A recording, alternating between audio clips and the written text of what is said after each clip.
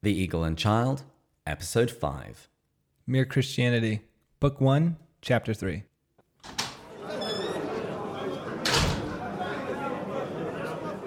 Hello, and welcome to The Eagle and Child, the hallowed pub of the Inklings.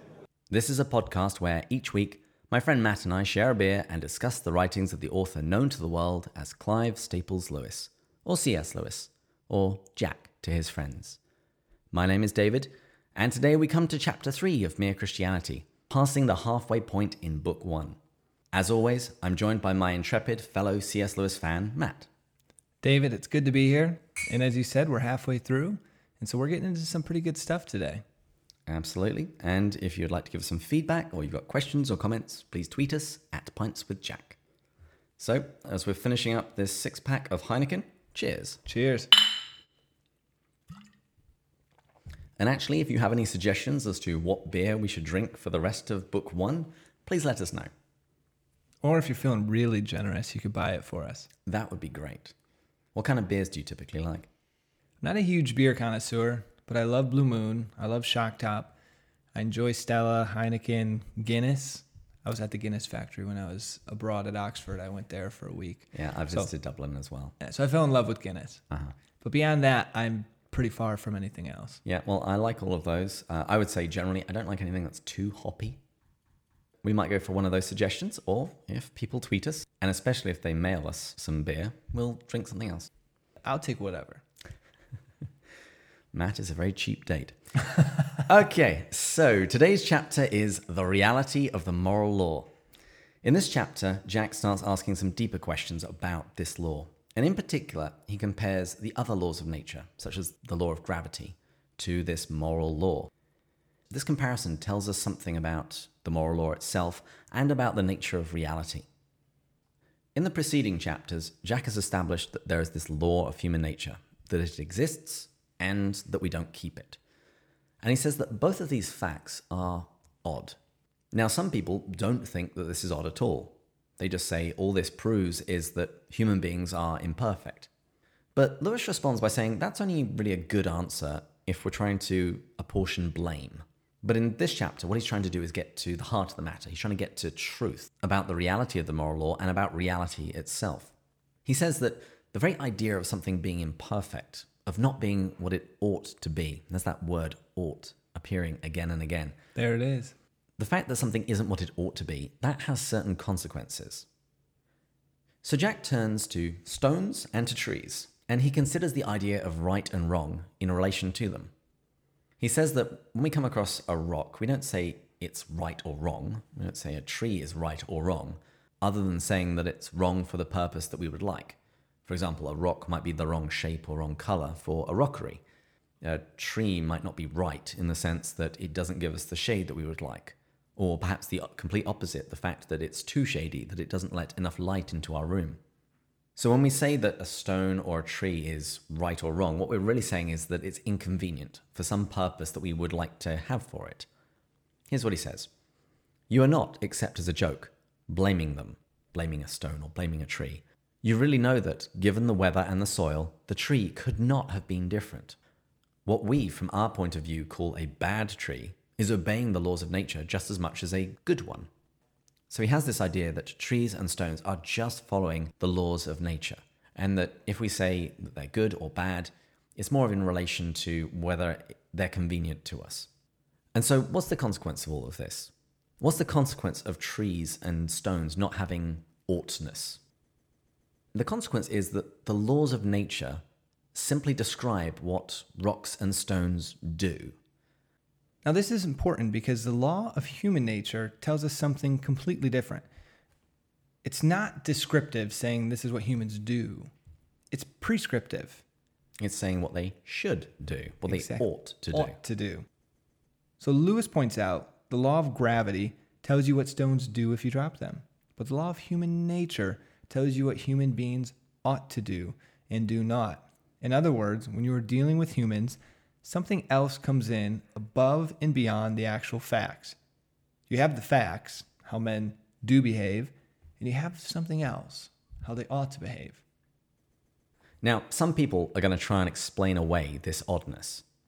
They're going to say that aren't we just talking about stones and trees again? That when we say right and wrong with regards to human nature, it's just like right and wrong with regards to trees and stones. We're just saying it's inconvenient to us.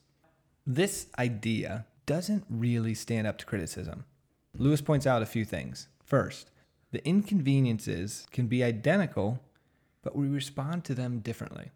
So think about you get on a bus and the corner seat you want, but someone's sitting there and they got there first.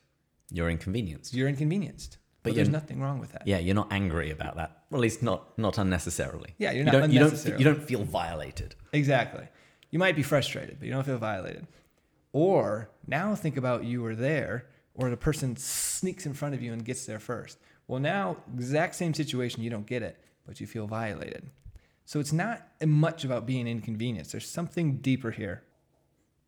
A second thing he says is we might not be inconvenienced at all. Think of a person who tries to trip you but fails. You weren't inconvenienced at all, but the principle of it still frustrates you.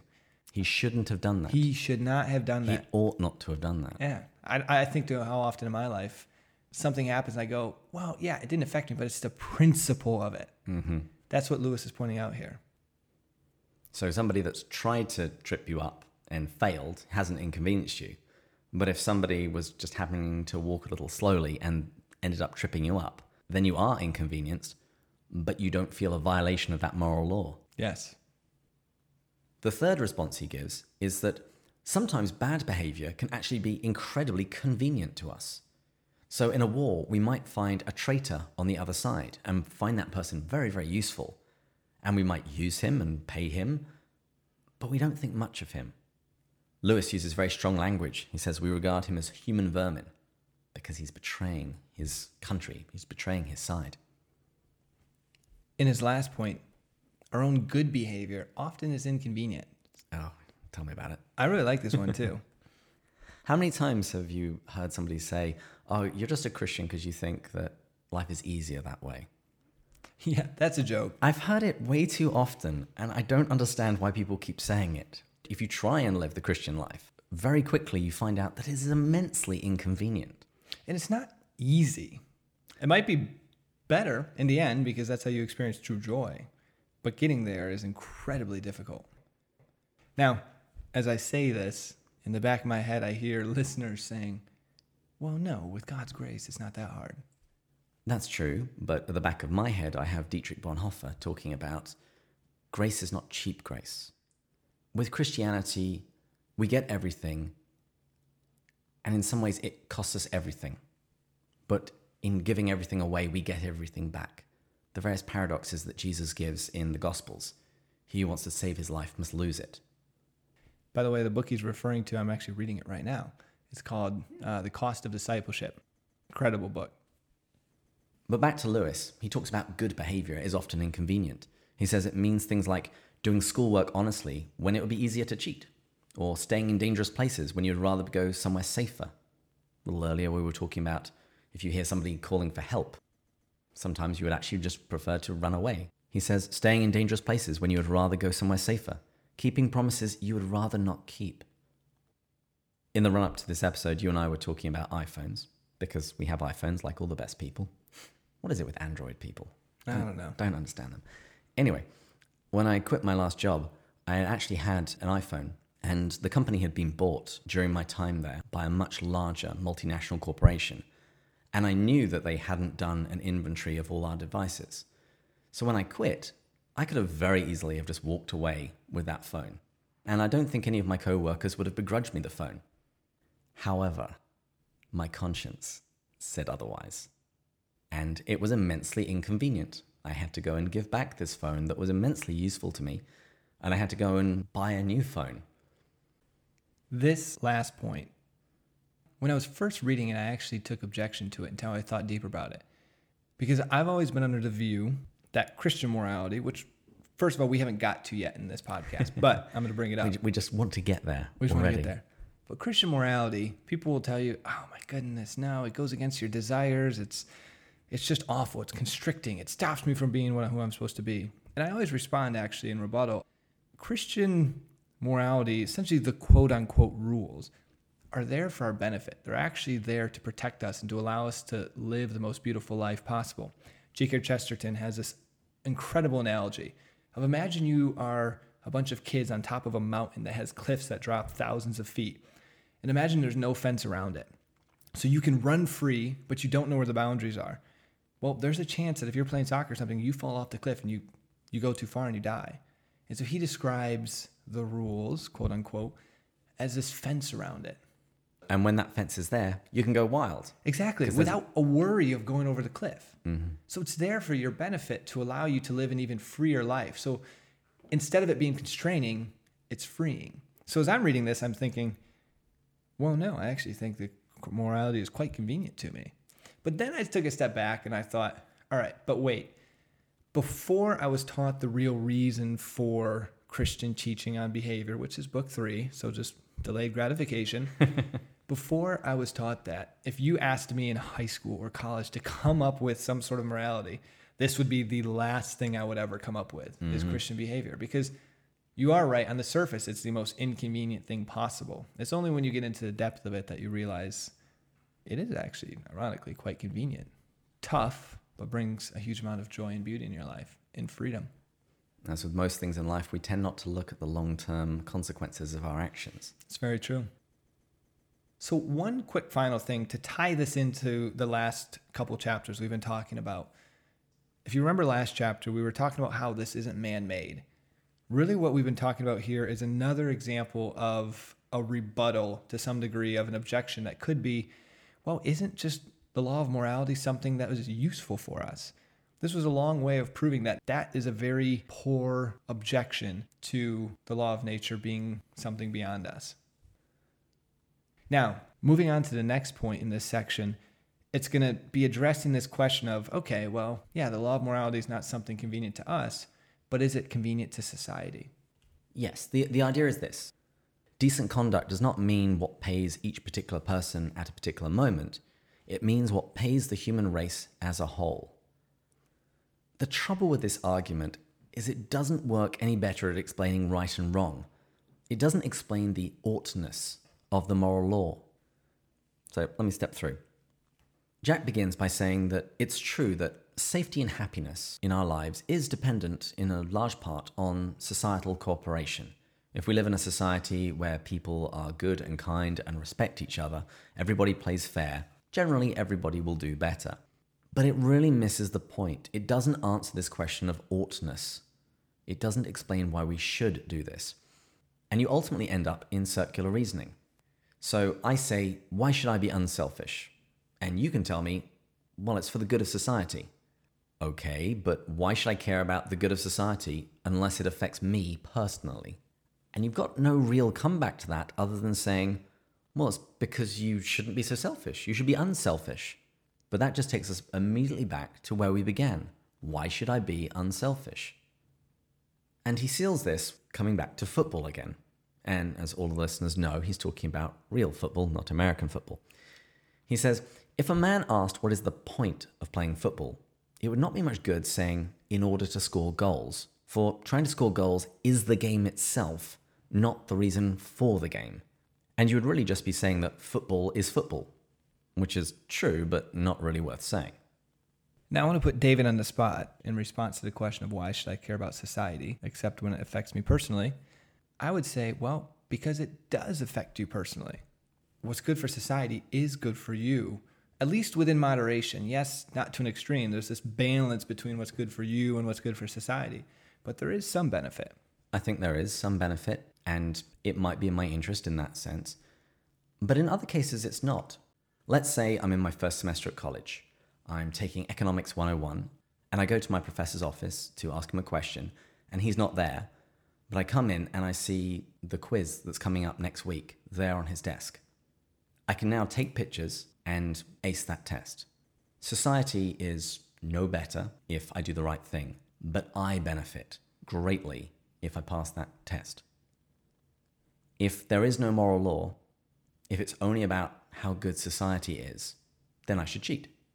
But if there is a moral law, if I find that my conscience is troubling me, if my conscience tells me that no, this is wrong, then I shouldn't. No, that's a good That's a good way of describing it. Yeah. Sometimes, yes, you will contribute to the good of society by being a good person, but not always. And if that's the case, then in those situations, the moral law shouldn't apply. Assume we take this assumption that we haven't fully built to yet, but we're very close to, that God created this moral law and placed it on our hearts. I would expect it to be good for me and good for society. Mm-hmm. So those two things don't disprove it. A perfect, loving God, I would expect the law that he puts on our hearts is going to conveniently be good for us and good for society. Yeah. But just simply because it's good for society isn't enough to make a moral law that compels me to do the right thing. Yeah. Because just because society says something, and Lewis makes the point here, remember, society is just people. Just because people tell me that other people will generally be better off, why do I care? For me, whenever anybody tries to explain away the moral law by saying it's for society, it's for the good of society, I always come back to this question. Why do I care?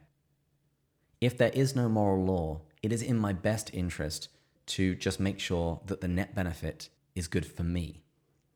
Jack is going to talk a little later about how we are all immortal beings. This is one of the fundamental ideas of Christianity. We will live forever. Now, if that isn't true, if I have 80 to 100 years in this world, then surely the best policy for me is just to get the most that I can get out of this life, whatever way I can. As long as I don't get thrown in prison, as long as I don't get caught, as long as I have a net benefit, I've done well. Now, someone might respond and say, yes, but what if everybody did that? But what if everybody isn't doing that? I would be an idiot to play along with these rules when I can play by my own rules and have a far better life. I'm going to put on my econ hat now. Studied theology in college. Major was econ, though.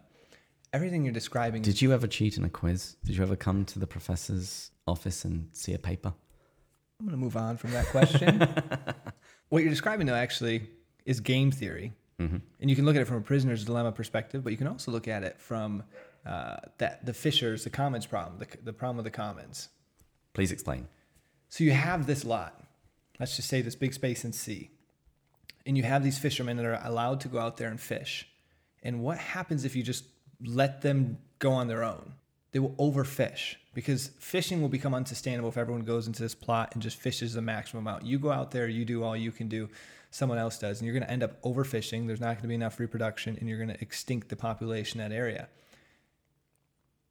Even though it's better for everyone to fish less and just equally spread out the sustainable parts, economics has shown that will not happen. People are going to be incentivized to maximize their fishing because they know the next person is going to break the contract and do theirs. And therefore, you're stuck with the situation where everyone overfishes and extincts the population, even though it's not best for society. So translating this into the prisoner's dilemma, let's say two suspects are brought into the police station. They're put in separate cells. And the policemen say, we think you guys committed this crime. But tell you what, if you confess and tell us everything that happened, we'll let you go free. But your partner, he's going to jail for a long time. If they both keep quiet, then they both get out because the police don't have enough evidence. However, each has a very distinctive motivation to betray the other. And so if everybody's good, well, as good as criminals can be, they get out. But if they betray the other, well, actually, then they get everything. They now don't even have to share the loot. Why should I care? If there is another way of living that maximizes my benefit, because I'm only a creature that's going to last 100 years max, surely I would be an idiot to do anything other. Beyond that, why is it a problem? It's the same thing in the evolutionary argument where people say, well, evolution tells us that there's no God. Well, no, that could just, if there's a God, that could be the mechanism he used to create the world. Mm-hmm. Exactly. That God would write on our hearts a moral law that would encourage us to grow and flourish as a society.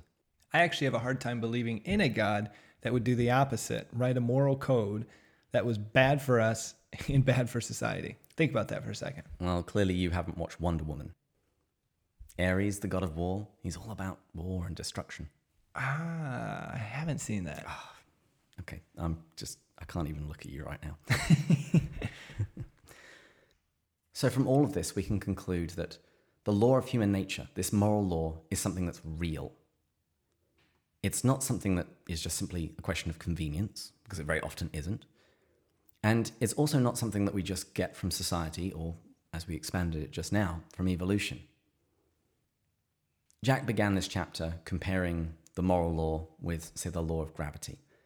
And we can see from comparing the two that there is something different about the moral law when compared to the laws of nature. Here's what he says. The moral law, or the law of human nature, is not simply a fact about human behavior in the same way as the law of gravitation is, or maybe simply a fact about how heavy objects behave. On the other hand, it is not a mere fancy, for we cannot get rid of this idea, and most of the things we say and think about men would be reduced to nonsense if we did. I think that last point about it reduces the things that we say and do to nonsense is very true. If you try and say there is no moral law, you end up saying some very silly things. The law of human nature is a thing that is really there. It's not made up by ourselves. And yet, it is not a fact in the same way as our actual behavior is a fact.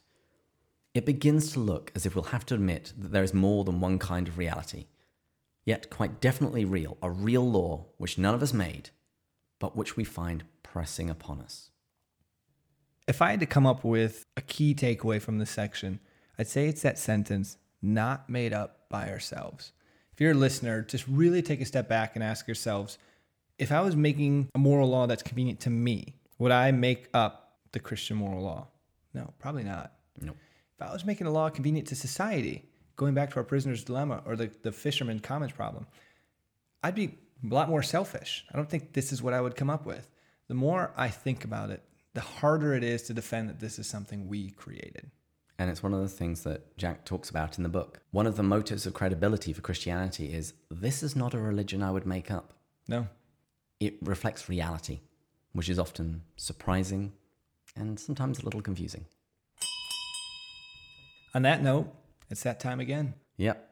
In the show notes, you'll find the notes and quotes for this chapter. Please like, share, and subscribe. iTunes, Google Play, you know the drill. Show us some love. You can contact us on the website, restlesspilgrim.net, or tweet us at pintswithjack. We always love your tweets. So let's do the sign-off. Further up. Further in.